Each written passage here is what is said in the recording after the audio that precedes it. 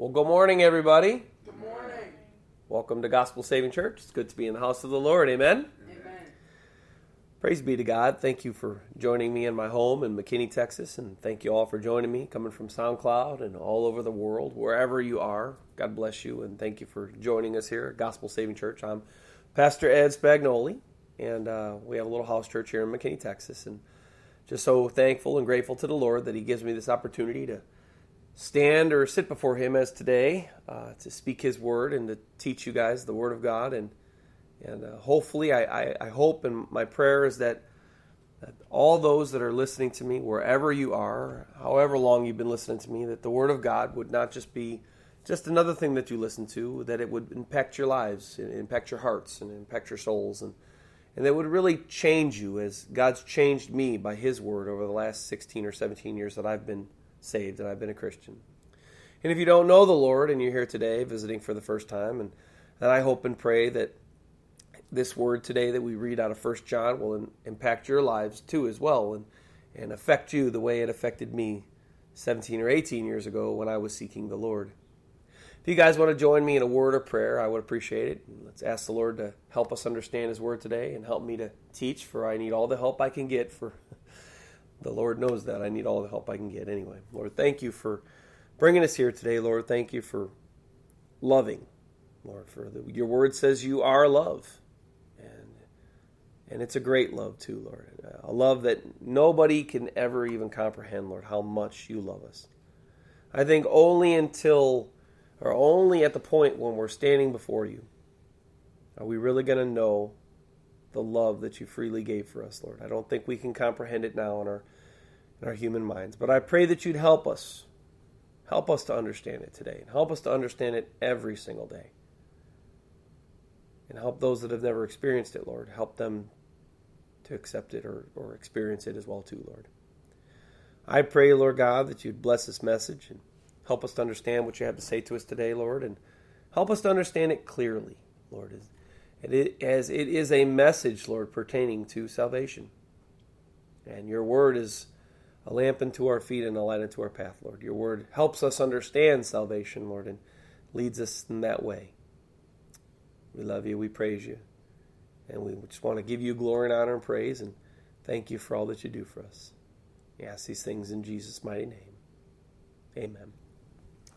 You guys want to get out your Bibles, we're going to be in 1 John chapter 2, verses 18 through 23 today. I'm going to read them, but not until after my thoughts from last week's message, The Dangerous Love.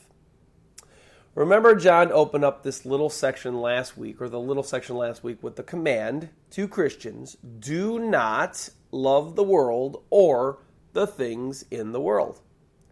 And I called this type of love the dangerous love because it was a lusting after love, or better understood it as God's shown me, and as I shared with you guys last week, an idolatrous love.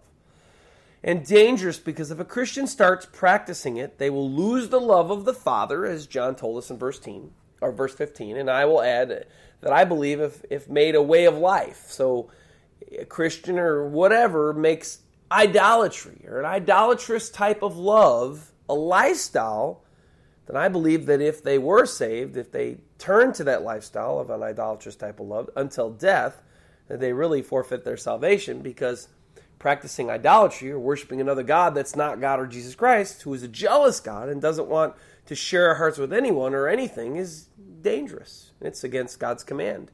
Remember Exodus chapter 20. A Christian can get caught up in the practice of idolatry for sure. If a Christian could not get caught up in the practice of idolatry, John would not have given the command to Christians then and now, do not love the world or the things in the world. And I know that a Christian can get caught up in idolatry because I myself in my past, even as a Christian, have struggled with getting caught up in idolatry, and so has my wife, and so have those that I've loved in the Lord over the years, and I've seen others go through it also as well too. And you know what? There's one tricky thing about idolatry for a Christian. You want to know what that tricky thing is about idolatry for a Christian? It's this. It's very, very subtle. Very subtle. usually a Christian won't even realize right away that they're caught up in idolatry until really God shows it to them, and until they really start having tremendous problems with it. But a Christian can be caught up in idolatry and not even know it. That's the subtlety about it, and that's how dangerous it is.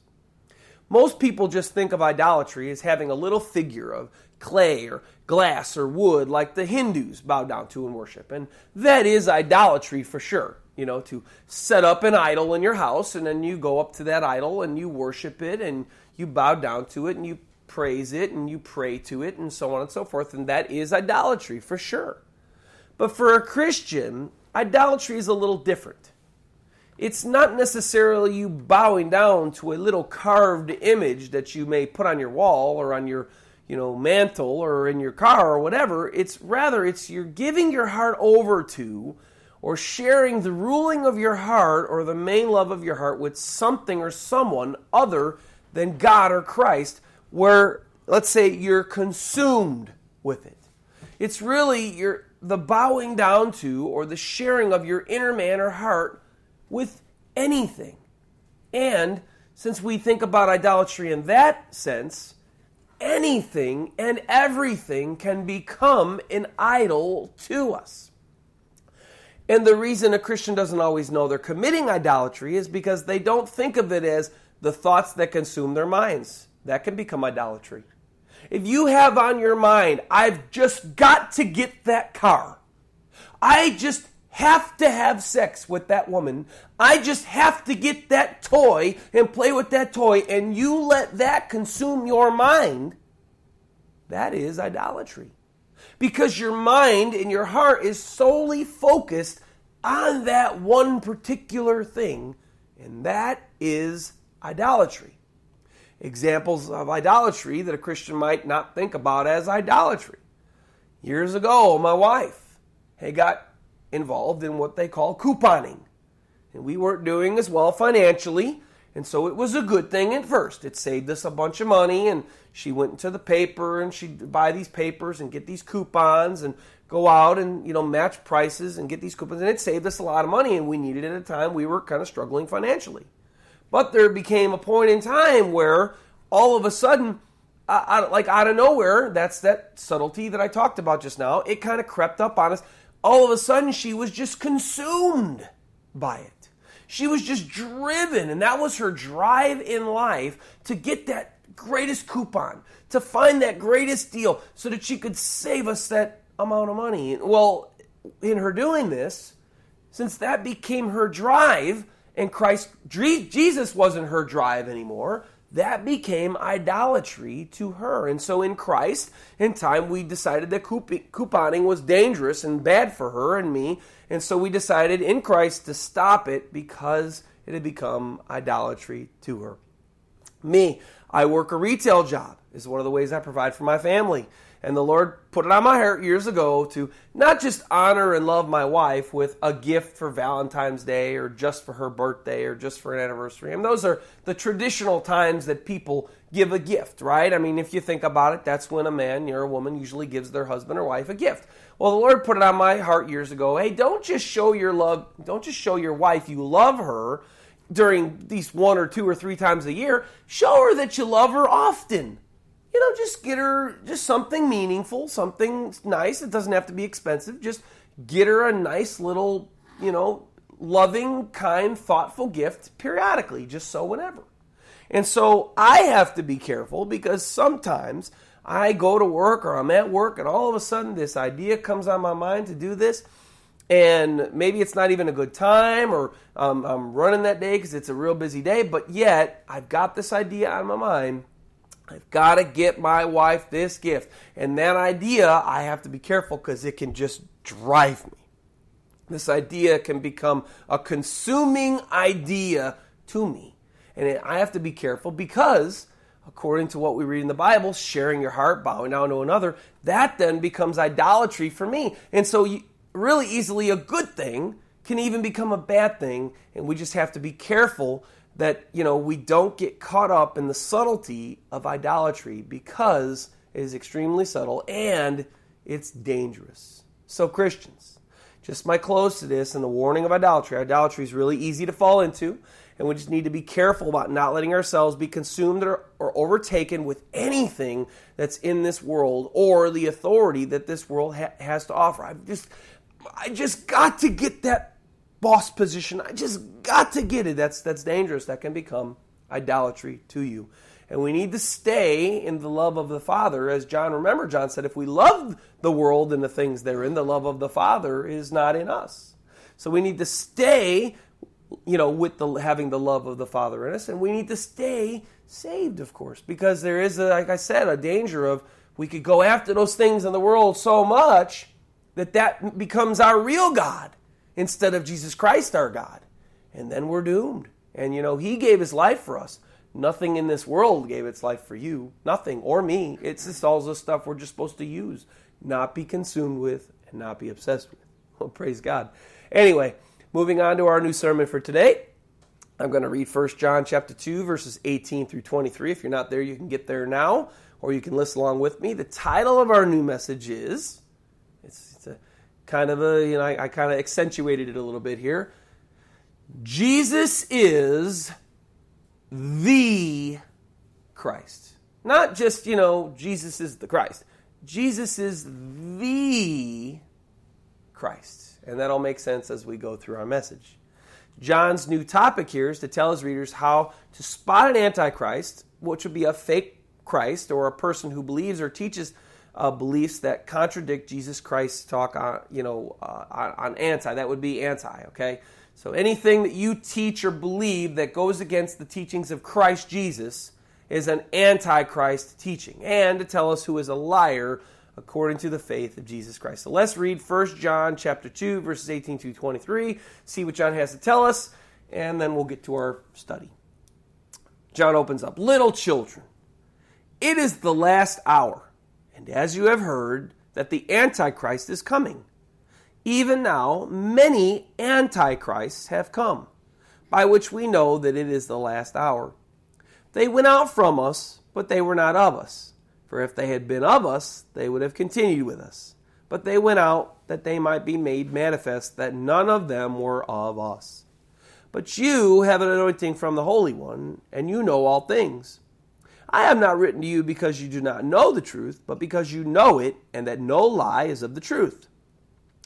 Who is a liar?" And I'll say an antichrist here, and you'll understand why. Who is a liar? And you'll say an antichrist but he who denies that Jesus is the Christ. And since Jesus taught that he was the Christ, okay, then that would be a liar and an antichrist. It all kind of goes together here.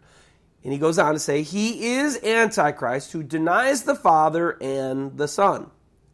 Whoever denies the Son, and you would say the Son meaning he is the Christ, the Son of God, does not have the Father either. He who acknowledges the Son has the Father also.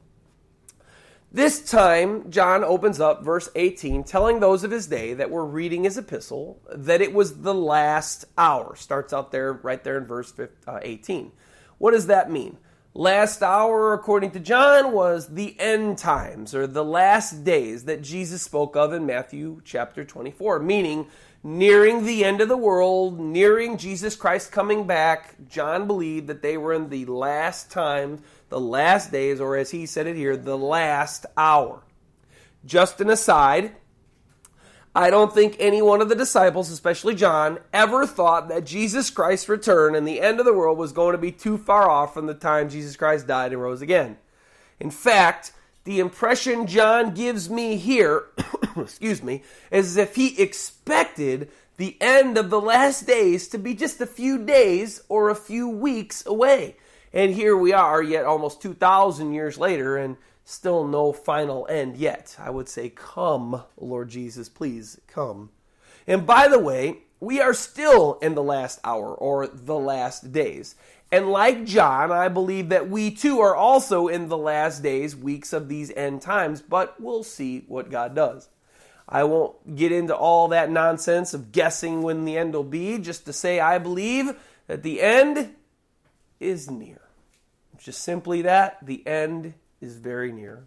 Remember, Jesus said that no one but God knows the day, nor the hour, nor the time when Jesus Christ will come back. So I'm not going to go into guessing, Jesus is coming on such and such a date and such a time. No, that's against the Bible. That would be an Antichrist teaching. That would be another way you could tell who was following Antichrist teachings or not. John doesn't mention that here, though. But anyway, getting back.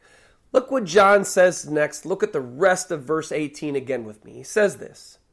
And as you have heard that the Antichrist is coming, even now many Antichrists have come, by which we know that it is the last hour, or again, the last days. So he starts out there and he says, so as they had heard. Well, they had heard that the Antichrist was coming. Okay, and they heard that many little Antichrists, and they had even seen that many little Antichrists had come already. He says there first, the Antichrist, notice if your Bible should be like this, it has a capital A. The Antichrist, capital A, is coming. So that means what he's talking about there, he's talking about the main Antichrist, basically Satan in the flesh that's going to come on the world at the end of days at some point, and he's going to proclaim himself God in the temple and so on and so forth. This is the major, end times, the one that's going to take us into and through the tribulation, the main Satan in the flesh, Antichrist. He says the Antichrist is coming. They had heard that. They had also heard that many Antichrists with a small a. You're going to hear that all throughout this sermon. Many small a Antichrists have come. Now notice that, like I said, your Bible should have a small a there, not a big A.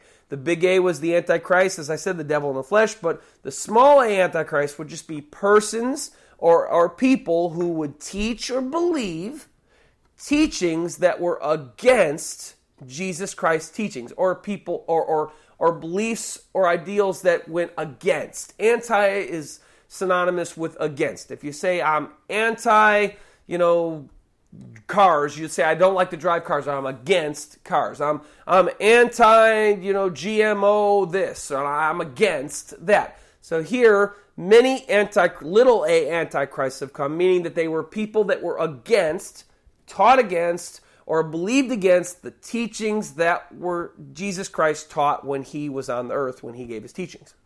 And John says there that by this evidence of these many little a Antichrists coming, John says that they know it's the last hour or the end times. Where did John get all this? Where did John understand all of this little a Antichrist, the major Antichrist, so on and so forth? Well, Jesus taught his disciples in Matthew chapter 24, and the disciples passed his message of this end times to Christians in their churches of John's day. And just like I'm doing with you now. What exactly did Jesus say in Matthew 24 that John was referencing here?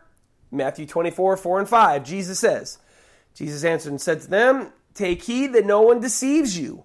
For many, there's that, John says, many, small a Antichrists are coming. Jesus says, for many will come in my name, saying, I am the Christ, and will deceive many. These would be the false, people that have come, and then we've seen a lot of this even still to this day. Many people have come saying, I am Jesus Christ, and yet they're not him, so they would be, there's the person that believes themselves to be Christ, but they're not. These would be the, people who think they're Christ, Antichrist, people who think that they're Christ.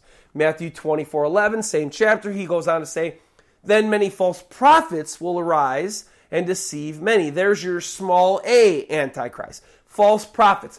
People that would teach in Jesus' name, but not be Jesus Christ, and they'd be teaching against or believing or professing against the teachings that Jesus Christ taught. These would be false prophets, or small a Antichrist, as John calls them here.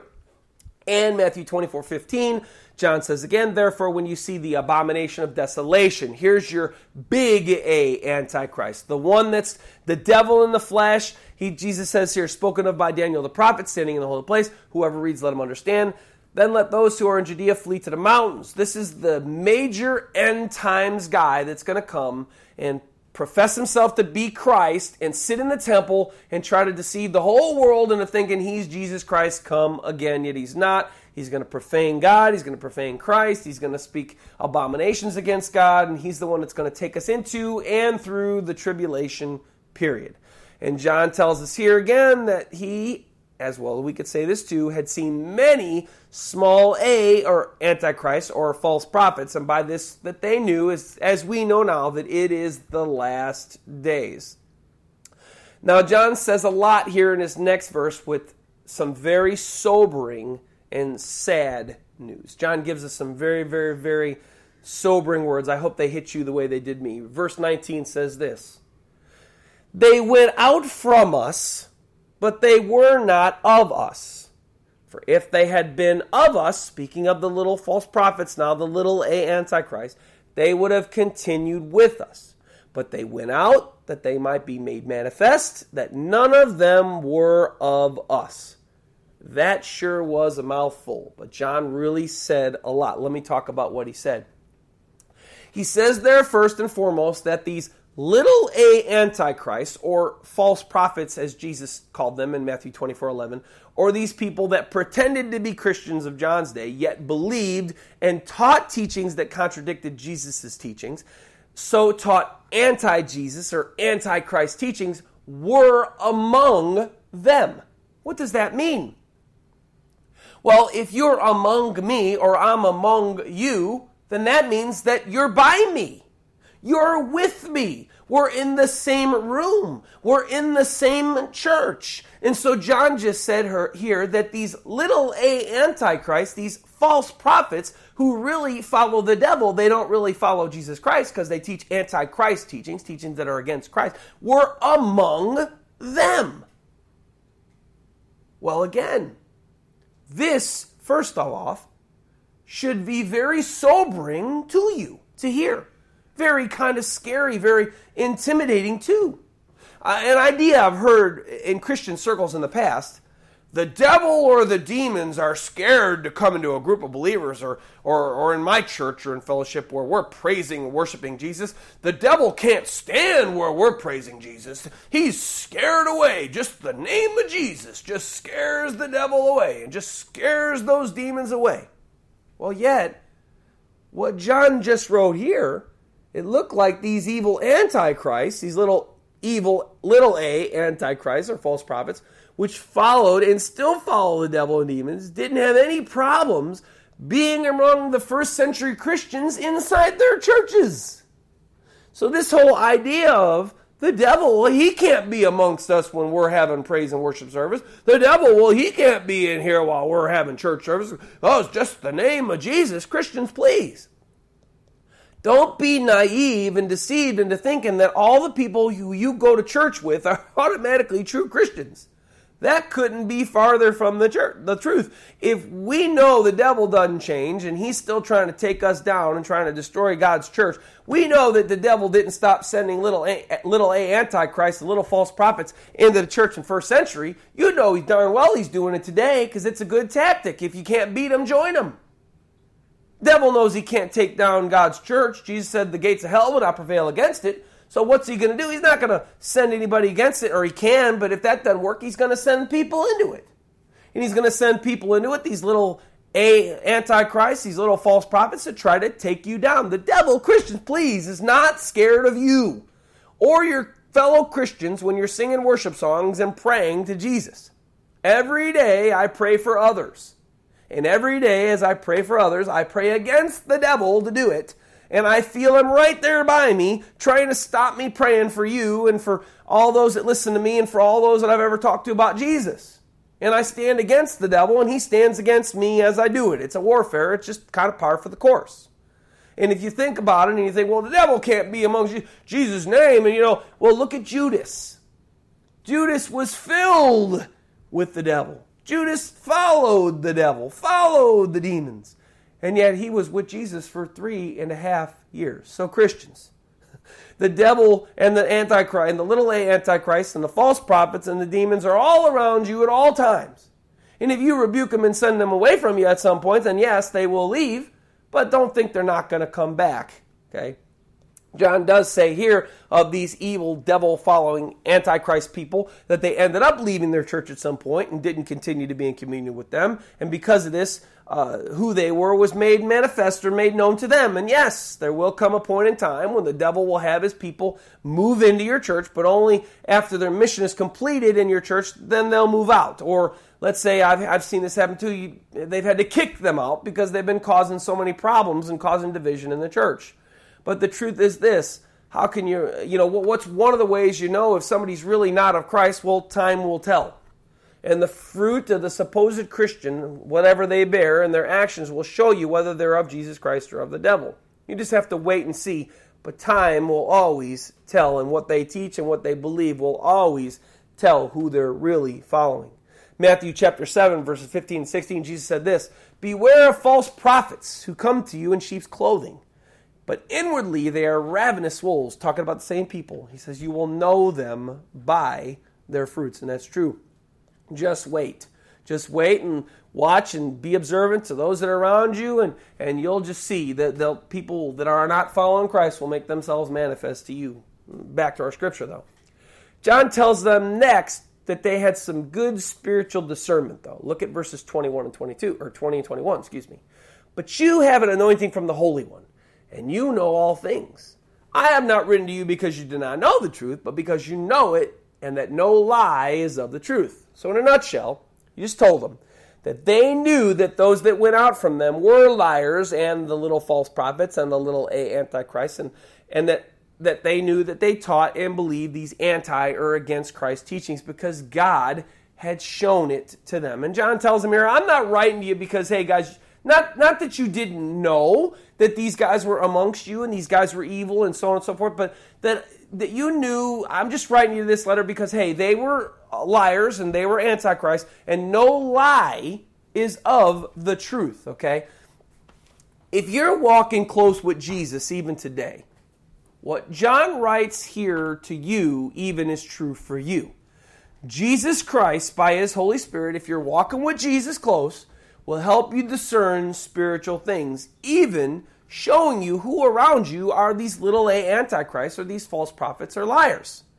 Many today who profess to be of Christ, especially in America where I live, fall into this category as John writes about here. They profess one thing.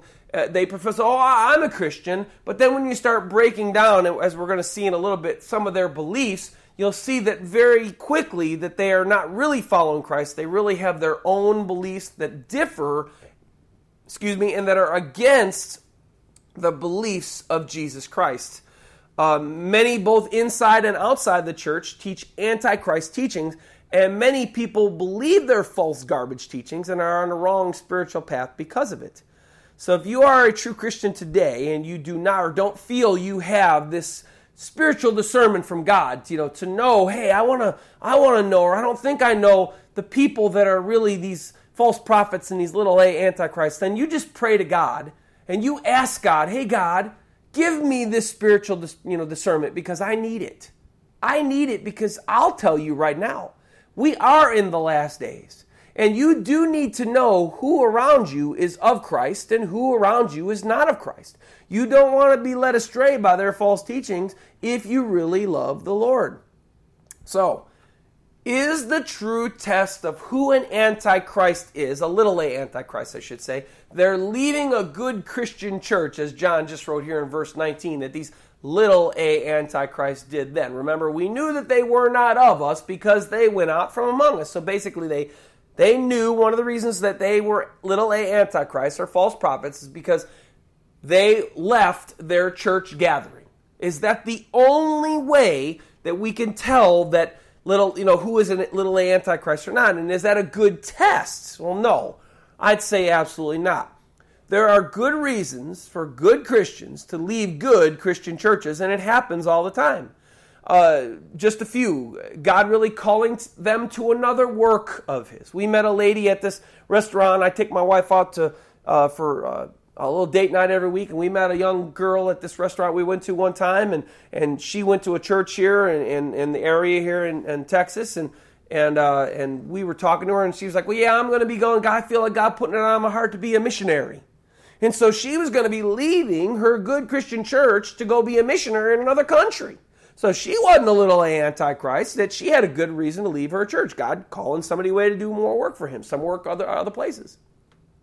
Another good reason, a Christian may have to relocate because of finances. Hey, I just had a new baby and I got offered a job in another state, and I feel like the Lord's saying, hey, take that job, and so maybe they go to a good Christian church and they got to leave that good Christian church, and so they do. Does that mean that they're a little antichrist because they left that good Christian church? Absolutely not. They had to leave. They're having a baby. They got offered a good job. The Lord said go, and then they go. Maybe a good Christian has to move away to help a sick mom or dad. Bible says honor your mother and your father. Should you honor going to a good Christian church over moving to another state, let's say to help your sick mom or dad that's ill or something? Well, absolutely not. Does it make you a little antichrist if you move away to help a sick mom or dad? Well, absolutely not. You're fulfilling the Bible's commandments. God will lead you to another good Christian church. So, there are quite a few good reasons that a good, solid, real Christian could have to stop going to a real good, solid, real Christian church. So this is not a 100% foolproof test of whether a person is a little antichrist or not. And since that's not a good foolproof test, is there a certain way to know, outside of the discernment of the Holy Spirit, if someone is a little antichrist, a false prophet, or a liar according to the Christian faith? Well, absolutely. John gives it to us in his next verse. Look at verse 22. John says, who is a liar? And as I said and I was reading the scripture, this would be an antichrist too, because what we're going to read rejects or goes against Jesus Christ's teachings. He says, verse 22, who is a liar? But he who denies that Jesus is the Christ. That's the first way. And the second part of verse 22, the second one that we know who a little antichrist is, who is a little false prophet, he is antichrist who denies the Father and the Son. So here, hands down, is the ultimate 100% foolproof way to know who is a little antichrist, a false prophet, and a liar according to the Christian faith. Let me go over them. You will be shocked, really you will, to know the reality of what John says to us here. This is going to blow you away. I've seen this before. God showed me again in the scriptures. I'm teaching it to you. I'm just passing on to you the things that God has shown me. You're going to be blown away by what you hear right now. First, in verse 22, the first foolproof way to pick out a false prophet or a little antichrist is one that denies Jesus is the Christ. Now, that's the title of our message. Jesus is the Christ. And this is where I get this from. The first way is that this person will deny that Jesus is the Christ. Many of you might be thinking right now that someone who denies Jesus Christ is someone like an agnostic or an atheist. Meaning, an atheist is someone who doesn't believe in God. An agnostic kind of believes in God, but they're not, they believe in God, but they just don't know which God. And maybe you might be thinking that this little antichrist, this one who denies Jesus is the Christ, is one of these people. But, after all, these guys just simply reject Jesus Christ, right? And that's what people do who just don't believe in him. Isn't that right? That's correct. But that's not what John said in this text. Listen carefully, and that's why I accentuated that word. John just said that these liars of the Christian faith and these little antichrists deny that Jesus is the Christ. Not they deny Jesus Christ as being in existence. There is a huge difference between believing that Jesus is not the Christ and believing that Jesus Christ just didn't exist. Denying Jesus Christ, which is what atheists do, and maybe even agnostics who maybe think that God is another God, is not considered a liar of the Christian faith or a little antichrist because they're not teaching or believing things that go against what Jesus taught. Okay? Antichrist teaching would be a teaching against something that Jesus taught. An atheist or an agnostic just may not believe that Jesus Christ ever existed. That didn't go against something that he taught, like a main teaching of his. That just is simply to say that they just don't believe that he ever existed, or that he, whatever, that he just wasn't a real man. So this person is not a false prophet or a little a antichrist. The person John is describing here that denies that Jesus is the Christ, not doesn't believe in him, but he denies that he's not the Christ. So they may believe in Jesus, a guy that was named Jesus, or that maybe even fills the same things that Jesus did, but they don't believe that he is the Christ. Let me stop making all these statements here. I want to break this down to you. I've said those things quite a few times. This person that John's talking about here is a type of religious person and can even believe themselves to be a Christian, as I've met many people who believe themselves to be Christians but don't believe that Jesus is the Christ. What does it mean to deny Jesus being the Christ? And why does it make them a liar and a little a antichrist? Well, number one reason, catch this now, because Jesus claimed to be the Christ. And believing or teaching that he's not the Christ is against or anti to what Jesus taught. You see, the word Christ, and you could say, well, what is the Christ then? Why is it so important that Jesus is the Christ? And that why is it so bad if somebody denies him that he is the Christ? Well, let me explain it to you. The word Christ means anointed one or Messiah, God's Messiah, if you will. And this Messiah that God describes in Scripture is the Savior of the world, or the only way to heaven. Okay? Which makes the Christ, which Jesus claimed to be, the Savior of the world. So this first foolproof way to know who is a liar according to the faith, or a little antichrist or a false prophet, is that they claim or they believe that Jesus is not the Savior of the world. This is big. Jesus claimed in John 14:6, he says, I am the way and the truth and the life, and no man comes to the Father but through me. I am the Christ, Jesus said in other passages, and I am the only way to heaven.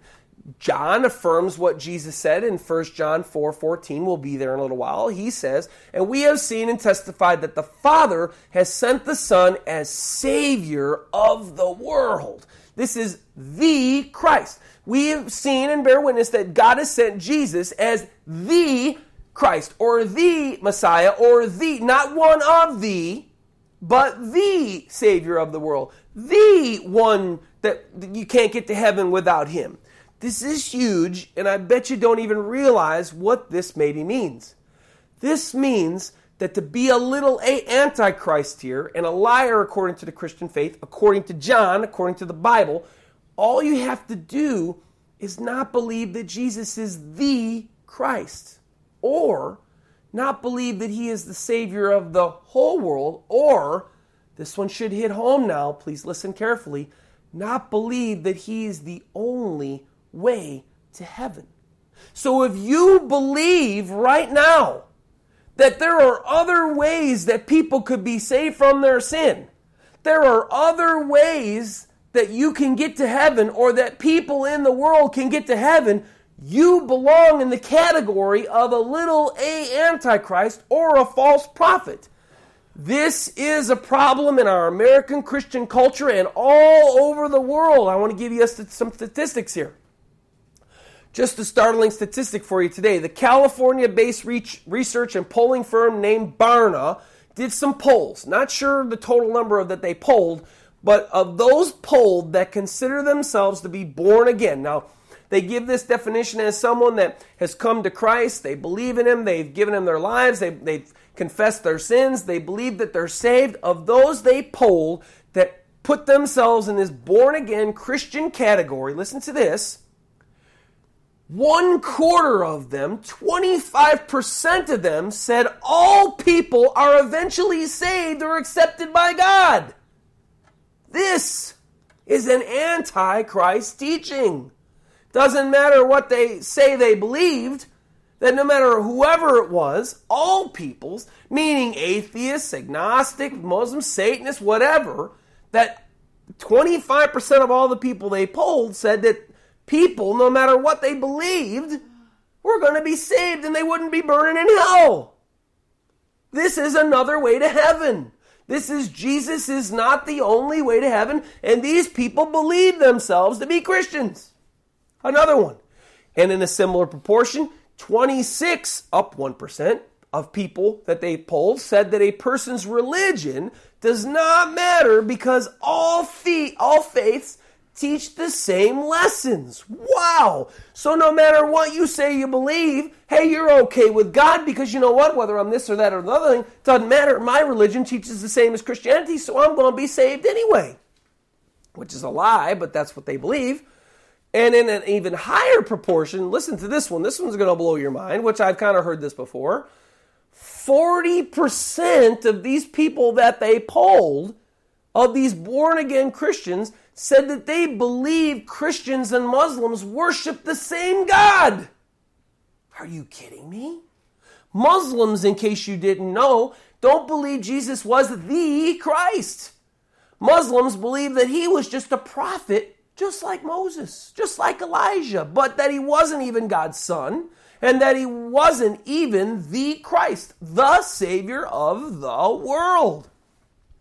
Which makes, listen to this, just under half of those who profess to be truly saved in Barna's poll really in the category of a little a antichrist or a false prophet because they believe and profess beliefs that go against or that are anti according to what Jesus taught. Who falls in this category of these little a antichrists and liars today worldwide? Some of them you're going to know right off the bat. One of them I bet you're not even going to know. It's going to blow your mind. Number one, Muslims, as I just said, don't believe Jesus Christ is the Son of God. Don't believe Jesus Christ is the Savior. Just believe him as a prophet. The Jews, well, they just believe that he was like a rebel. They don't ever believe he was God's son, and he definitely didn't die for the sins of mankind. He was just some dumb fool that stepped up and lied and they believe kind of he was the anti-God. You know, he was the one that came, lied. He never did anything. The Jews are in that category. Hindus. Did Hindus just believe, hey, Jesus is a good guy. You know, he's the savior for Christians. But you know what? We have our own gods, and so therefore they're antichrist because they don't believe that Jesus is who he said he was, and they believe that he didn't come to save mankind. Almost every Eastern religion, and believe it or not, this one's going to blow your mind. And I've been accused before of picking on certain things, but I have to call it out. God spoke to me this morning. Call out the Antichrist, said. Call him out. And he gave me the section. I went right to the website, found it right away. Believe it or not, one of the largest religious so-called Christian groups in the world follow an Antichrist teaching. And they are no other than, drumroll please, the Catholic Church. What? How? You Pastor Ed, you can't dare say Catholic, they're anti... Yes, I can, and I'll show you proof. You say the Catholics can't be an Antichrist church? Yes, I tell you that they can. They'll deny it, but unfortunately, or fortunately, I should say, we have their catechism, which is their breakdown on everything they believe, and it's all their beliefs all in one. Now, what does the Bible categorize, is what I just explained, as an Antichrist teaching? Someone that teaches that Jesus is not the Christ. So, the only way to heaven for everybody, right? Well, listen to what the Catholics believe. I looked this up. You could look it up yourself. Just do a Google search. Catechism of the Catholic Church. It's a website. And it's their website from them, not by me. And it's found under, just go to Article 9. I'm going to repeat this again. Article 9. And it says, I believe in the Holy Catholic Church. It's Article 9 and Paragraph 3. So Article 9, Paragraph 3, Catechism of the Catholic Church. And Paragraph 3 says, the Church is one, Holy Catholic and Apostolic Church.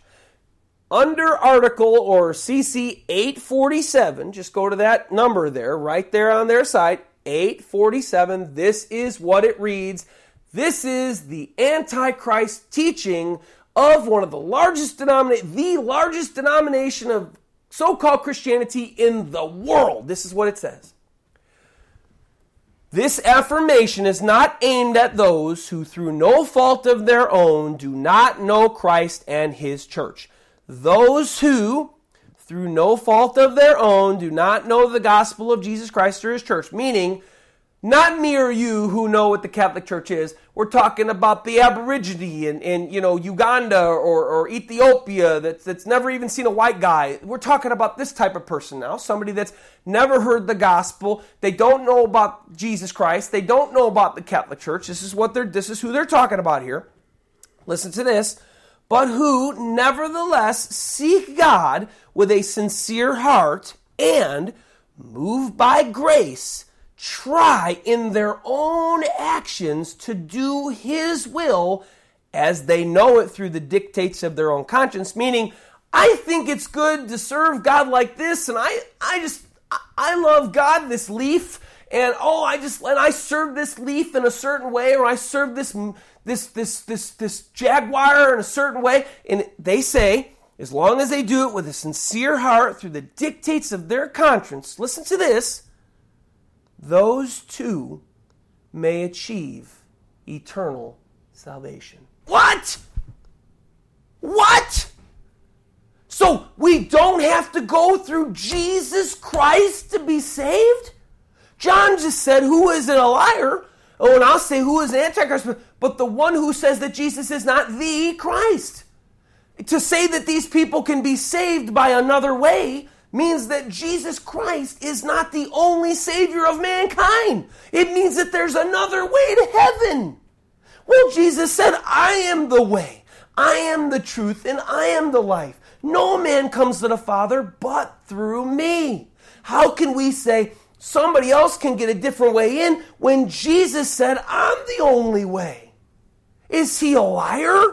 Well, obviously the Catholic Church believes so, because they believe, as do Muslims, as do Hindus, as do many of most all of the Eastern religions, that Jesus is not the only way to heaven.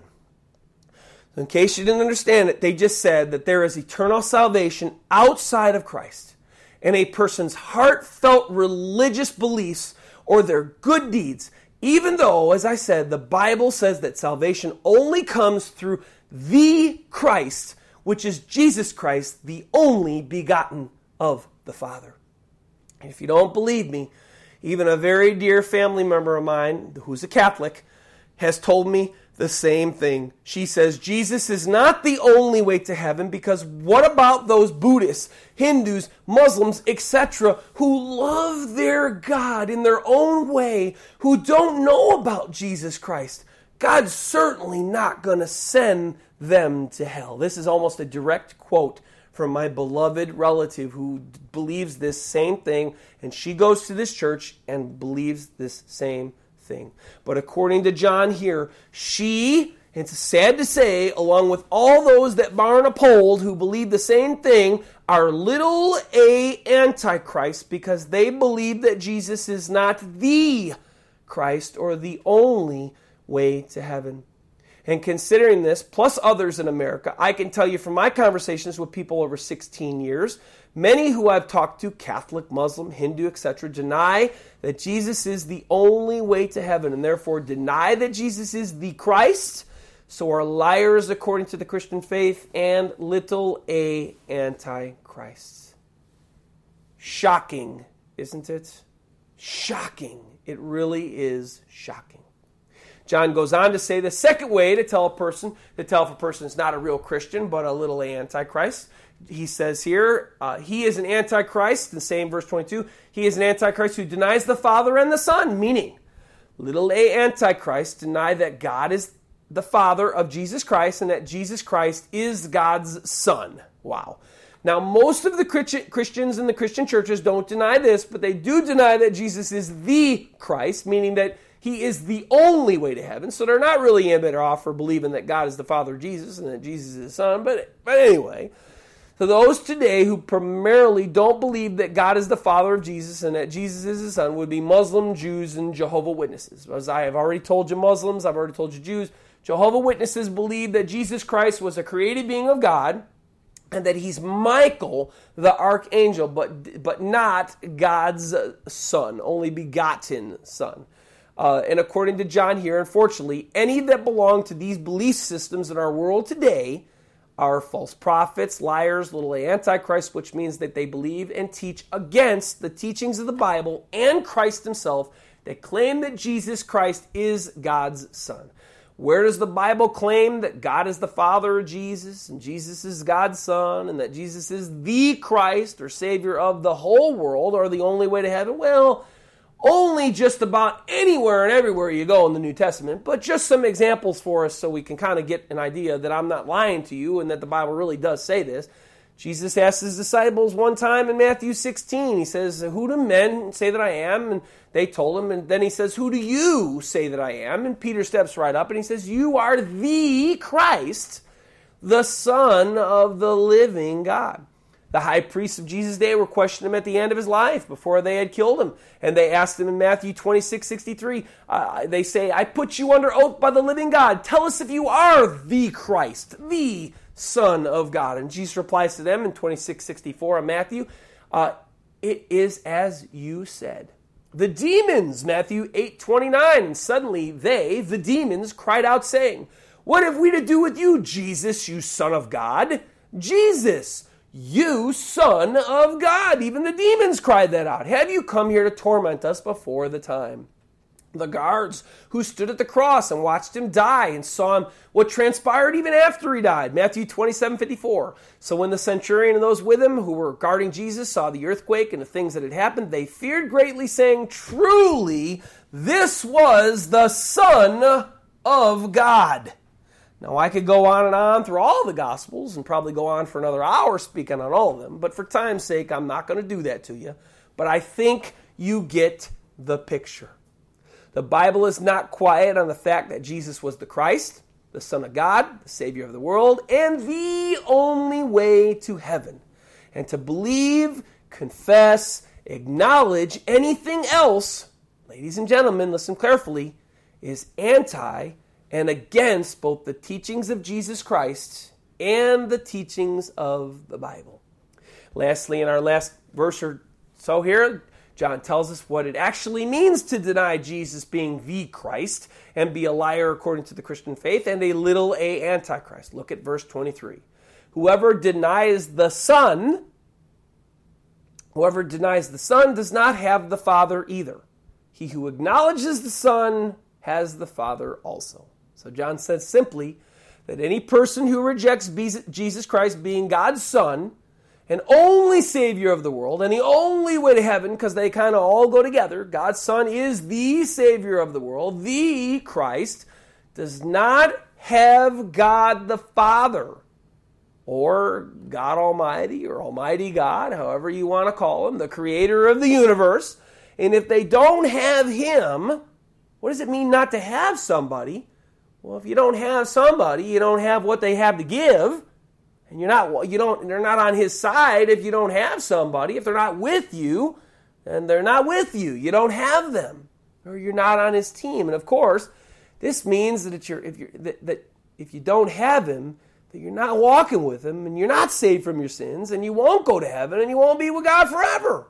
But he goes on, he says, but if they accept and believe that Jesus Christ is God's Son, which also means that they accept and believe that Jesus is the Christ or Messiah of the whole world, or the only way to heaven, because it all goes together, then they do know God the Father and are on his side or are walking with him. And if they continue in this faith until they die, will be saved from their sins.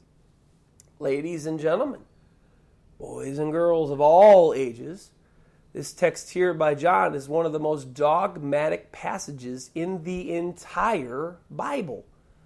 The Bible makes it clear that Jesus is the Christ and God's only provision for the sin everyone has committed that separates us from God, and therefore the only way to heaven. No matter what religion you grew up in, or even if you've never heard of Jesus Christ or gospel-saving church or the Bible or anything, the Bible says Jesus is the only way to heaven.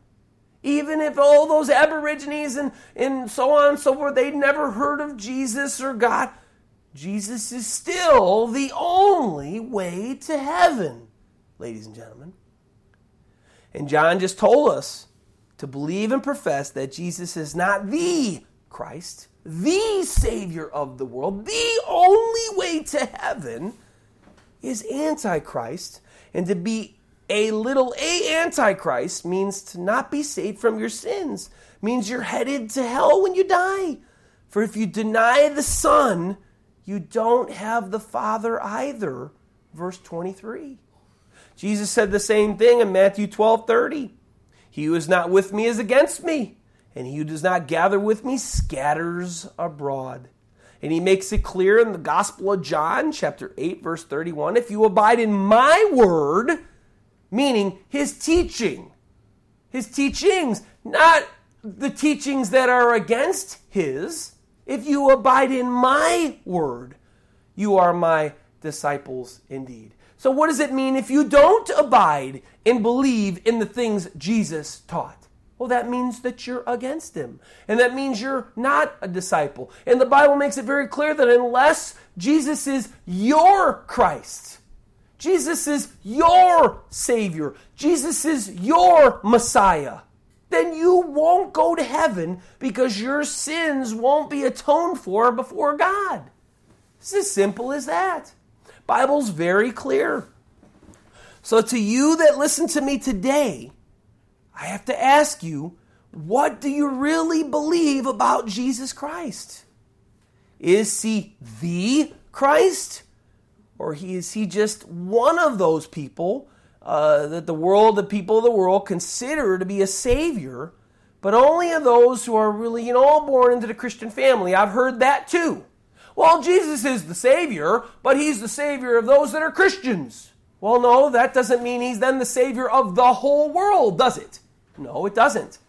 It means he's just a Savior. Oh, then there's lots of them then. And then Jesus Christ's death on the cross, it doesn't even matter because, you know what, I could have gone to anything and I could be saved just by believing anything. I could dance around the bush outside and singing Kumbaya, and I could be saved by doing that too. No.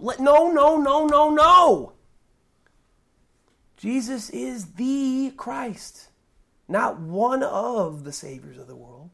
The Christ. And do you believe that? Are you one of the almost 50% of those Barna polled that consider that Muslims worship the same God?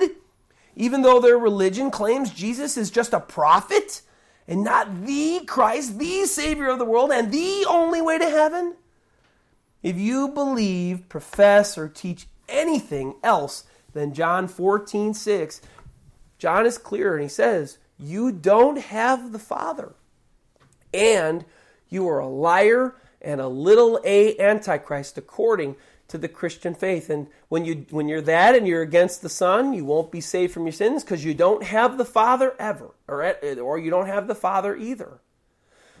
Jesus, Matthew 10:38, he says this, he who does not take up his cross and follow after me, not against me, is not worthy of me. So if you do not believe his teachings, then you are not of his way. You're of the anti-way. You either follow Jesus Christ and believe and follow what he taught, or you don't believe and confess what he taught, and you are Antichrist. 1 John chapter 2, 18 through 23.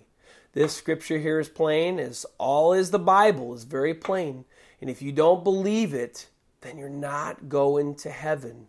You're of the Antichrist way.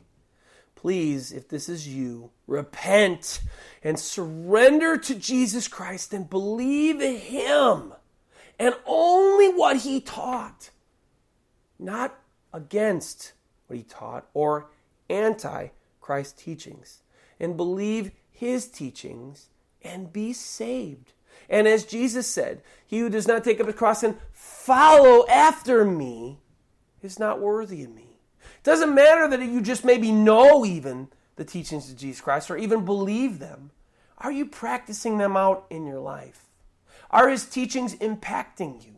Do you follow what he said? Do you live like you believe what he taught?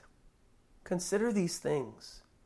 Because Jesus says, only those that do the will of the Father, only those that do what God said shall be and shall enter into the kingdom of heaven. And if you believe anti-teachings, anti-Christ teachings, you shall not enter the kingdom of heaven. God will not save you. Please repent and turn to him today. Repent of your false beliefs. God loves you, and he died to be the only way to heaven for you. The only way to have a relationship with God is through Jesus Christ. Let's pray. Thank you so much, Heavenly Father, for putting these words on John's mind. Thank you so much, Lord God, for sending Jesus to be the propitiation for our sins, as John talked about that earlier in his letter. He is the propitiation, Lord. He's not one of the propitiations for the sin of mankind. He is the propitiation for our sin.